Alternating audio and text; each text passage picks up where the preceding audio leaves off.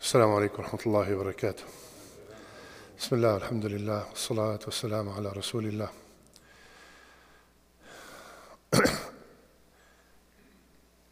Hadith in Bukhari and in Muslim, a story that we all know, and I spoke about it before, but just like Allah subhanahu wa ta'ala told us, وَذَكِّرْ فَإِنَّ الذِّكْرَ تَنْفَعُ الْمُؤْمِنِينَ. Remind them, because the reminder will benefit the believers. May Allah make us all from the believers. Rasulullah sallallahu alayhi wa sallam, he said, there were 3 people from the people before you, 3 men. They were traveling, and all of a sudden started raining heavy. So in order to protect themselves from the rain, they found a cave. They got inside the cave. The weather got really bad. All of a sudden, a huge rock came and blocked the door of the cave. So they cannot exit anymore. So you could imagine they're sitting inside a cave, no fire, no light, no nothing, and you cannot see anything. And huge rock blocked the cave. So something is very, very serious. So they told each other, let's ask Allah with a amal, with an action that we have done only for His sake, so He can remove us from this grief that we are in. So the first man said, Ya Allah, you know, my parents used to live with me.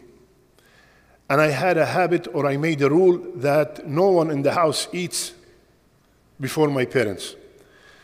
One night, Ya Allah, I came very late and my parents have slept already. So I held the food in my hand and waited by them sleeping till Fajr. And my kids are crying on my feet, hungry. Ya Allah, I waited till they woke up, and then I fed them, and then I fed my family. Ya Allah, if I did that for your sake, Ya Allah, remove the rock. And the rock was moved, but it's not enough for them to exit. Then the second man said, Ya Allah, I used to have a cousin, and I used to love her more than anything or anyone in this dunya. She came to me one day, and she is in dire need of money. And I told her, the only way I will give you the money is that if I can do the fahisha with you. She refused, and she left. Then things got really bad with her, and she came back again, and I gave her the same offer, and she agreed. Ya Allah, when I was with her, the position of a husband with his wife, she told me, اتق الله ولا تفك الخاتم إلا بحقه. Fear Allah, and the term means, do not do this except with halal, with marriage. So Ya Allah, I stopped immediately. And I gave her the money and let her go. Ya Allah, if I did that for your sake, Ya Allah, remove the rock. And the rock moved, but still not enough for them to exit. Now the third person said, Ya Allah, I hired people to do a job in my field. They were all done and paid, and the last person came, and there was an argument about the payment, and he left without taking his pay. Ya Allah, I invested it for him. I invested that money for him. And after a long time, the man came and he said, give me what you owe me. So I told him, look at that valley full of camels and cows and sheep. That is all yours. So the man said, أتستهزئ بي? Are you mocking me? And imagine somebody tells you, where's my $100? You tell him, you see all these Andalus villas? These are all yours. Are you mocking me? Just give me the $100. He said, no, I'm not mocking you. All this is yours.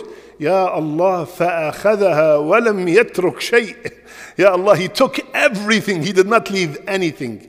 Ya Allah, if I did that for your sake, remove the rock. And the rock was moved, and they were all able to exit. And the hadith ended here.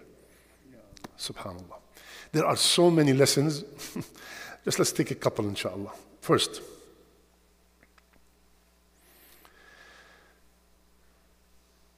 the first guy showed the ultimate birr, the ultimate obedience and respect and honor to the parents. Without answering, ask yourself, everyone, if you were asked to rate your relationship with your parents. Now someone might say, but my parents died. You are included also. What have you done for them, even if they died? If you forgot them, your children are going to forget you. How is your relationship with your parents?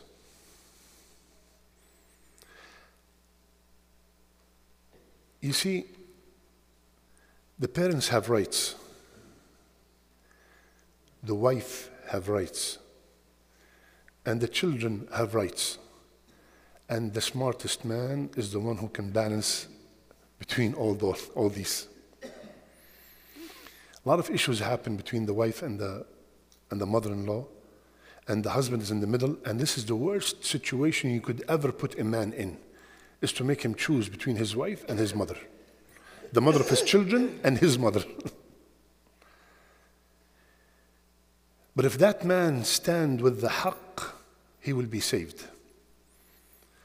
The mother has a right, huge right, and we all know the right of the mother. But if she's committing dhulm, she's committing haram.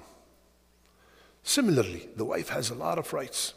But if she's committing dhulm, she's committing haram, and she has to be stopped also.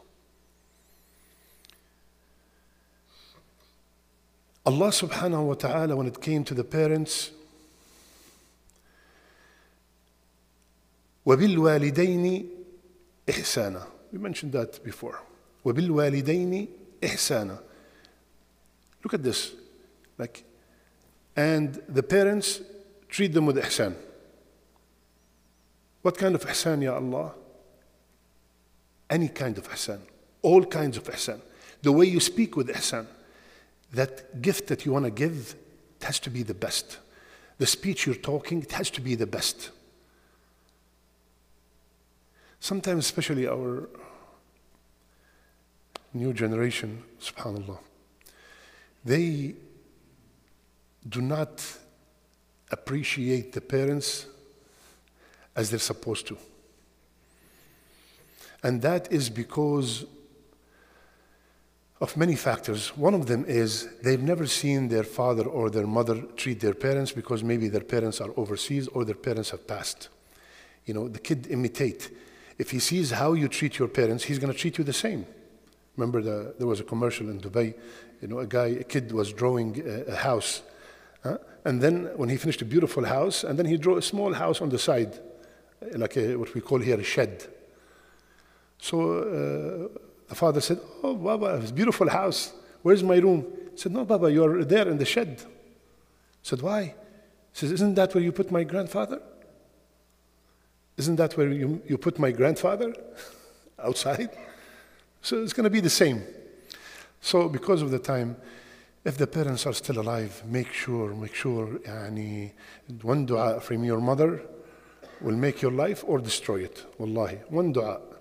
Make sure they are very pleased with you. Make sure you go out of your way. Like I told them one time, the kids, the young men, I was telling them, even if you're coming back from college and she tells you, "Are you still at the supermarket?" And you left already. Said, "Yes, I am still there. What do you need? What do you want?" Go out of your way to make sure that they are pleased. Do not roll your eyes. Do not shake your head. Do not complain. Subhanallah, like one of the brothers, one of the shuyukh said one time, he said, if your father reached a point that he's going to ask you for financial help, that means you are i'aq. because your father reached a point that he is in financial need and you did not know about it.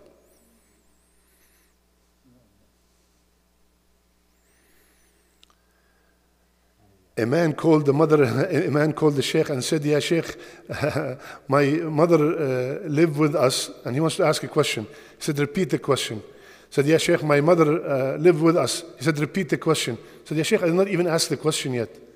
So because you started wrong. You live with your mother. What do you mean my mother lived with us? Where are you without your mother? Who are you without your mother? And so on, ya akhwan. And especially for the brothers, I know many of you, their parents have departed. May Allah make them from the people of Jannah. Wallahi, still can give a sadaqah on their behalf. We get so busy and we forget. Give a sadaqah on their behalf. Wallahi, I was so touched when one of our brothers, subhanallah, without anyone knowing, he built a beautiful masjid for his parents. Overseas, a masjid cost, you know how much it cost? Between $15,000 to $25,000. You build a masjid that people are praying in and the name of Allah is being raised, subhanallah, on behalf of your parents. Or you could dig a well, $700, $800, $2,000, whatever. What is that? What is that compared to what they have done to us? I always repeat, if your mother called you from Bangladesh or from Pakistan or from Egypt or from Syria and she was still alive and she said, "I want to visit you. Send me the ticket."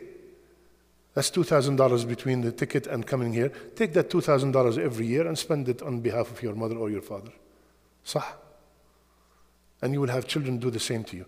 Just because of the time, let's go to the second guy. The second guy was in a position, Allahu Akbar. Yani the ulama, when they studied the three men, they said this guy is the toughest guy. She was there, and not only she was just there in front of him, she's the most beloved to his heart. Now we have people addicted to, I see a lot of kids here, haram things on the screen, and the person is not even there. Addicted. And that ruined their marriage and ruined their salat and ruined their ibadat. لا تقربوا الزنا. Don't come even close to anything that might lead to zina. One of the main things that lead to zina, and we take it very light, is the free mixing between the genders. Yeah, she's like my sister. He's like my brother. The only sister you have is your sister. And the only brother, my sister, you have is your brother. No one is like your brother. The treatment.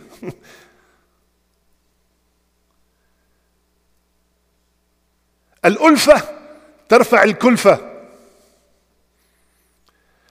When you become alif with the opposite gender, the takalluf leaves. The first day you walked into the work, you saw a woman working. Good morning. Next day, hey, good morning. Third day, hey, what's up? Good morning. How's everything? Day after day, let's go to lunch, touch, smile, text, gone. That's why Allah ordered, lower your gaze. Very easy to fall into that stuff. And especially if you have an issue at home and you go to the office and Christina is always laughing and joking and, is coming with a mini skirt. And that's why we always tell the wife, make sure you please the husband, and the husband take care of your wife. Make sure there's a good environment at home. Because these things will not bother you at all if you have someone at home waiting for you. You will tell yourself, this is nothing. I have millions of dollars at home waiting for me. What is this? Subhanallah. Third guy did something, the ultimate in honesty. Exactly the opposite we treat each other these days. Exactly the opposite. Now we take money to invest and we take them away. We don't invest them even. Give me a $10,000 to invest it for you. I take it away. No, this guy invested for someone who did not ask him to invest. Does he have to do that? Would he be sinful when the guy comes back and says, where is my $100? Here you go. Jazakallah khair. Thank you so much. Is that haram? No. He did what he's supposed to do, right? Why does he have to go through the investment? Do you know what you're talking about? Providing help for all, providing provision for all these camels and cows. And why? Why? Right? Another thing which is unfortunately very common overseas is that people work and their bosses delay the payment. Even here, if it happens to you, ya akhi, you ask for someone to do a job for you and the job is finished, make sure you pay them. Like Rasulullah ﷺ said, before the sweat dry. Before the sweat dry. Listen to this hadith. So scary. It's in Bukhari. ثلاثة أنا خصمهم يوم القيامة. 3 kind of people. I am Allah. I am their opponent on the day of judgment. Yani if Allah is your opponent on the day of judgment, who do you have? لا مفر منك إلا إليك. One of them is a person that hired someone and he performed the job and he did not pay him. Allahu Akbar. Be careful, ya akhwan. And another thing we take advantage of, I told Brother Riyadh, come over, he's a very handy man. How much do you want? He said $75 an hour. I said, okay, I want A, B, C to be done. When he finished the A, B, C, I said, Brother Riyadh, you're my brother. There is E, F, G also. And when you finish them, I will give you the 75. That is haram, ya akhi. You agreed on something and you immediately changed and the guy finished his job. And subhanallah, you know what the funny part is? We will not do that with non-Muslims. We only do this to each other. Finally, this hadith was under the chapter of sincerity. Now the question is, if I was the 4th guy, if I was with them, or any of us was with them in the cave, and I was the last one to say something in order for the rock to move, do I have an amal only known to Allah that I can ask Allah with it to remove this rock? Only known to Allah. Did you notice the way? Ya Allah, you know I did this. Nobody knows what they did. Nobody seen the guy invest. Nobody seen the guy with the woman. Nobody. Do you have an amal only known to Allah, not on Facebook, not on Twitter, not on Instagram, and everyone know about it? Do you have an amal only known to Allah? Because this hadith gave us the permission to make tawassul with the a'mal as-salihah. You are allowed to ask Allah with your amal salih, right? Ya Allah, with that donation that I gave, and only you know about it, Ya Allah, cure my mother. Ya Allah, with that yatim I sponsored, the orphan. Ya Allah, with that, Ya Allah, ease my pain, give me a job. You can do that, obviously, from this hadith. Do we have an amal only known to Allah? Rasulullah ﷺ said, if one of you can do an amal without anyone knowing about it, let them do it. Let them do it. Sincerity in our a'mal, without anybody, without caring if anyone knows or did not know. With the social media right now, everybody knows about everything. Try as much as you can, ya akhi, to hide the a'mal and make it only known to Allah Azza wa Jal. And beg Allah subhanahu wa ta'ala to bless you with ikhlas, with sincerity, because this is the only way for the a'mal to be accepted. ألا لله الدين الخالص. To Allah belong the pure, all sincere deen, the a'mal. May Allah make all our a'mal sincerely for His sake. May Allah subhanahu wa ta'ala forgive all our sins. May Allah make our last deeds our best deeds and our last words La ilaha illallah. جزاكم الله خير. السلام عليكم ورحمة الله. قد أفلح المؤمنون الذين هم في صلاتهم خاشعون والذين هم عن اللغو معرضون والذين هم للزكاة فاعلون والذين هم لفروجهم حافظون إلا على أزواجهم أو ما ملكت أيمانهم فإنهم غير ملومين.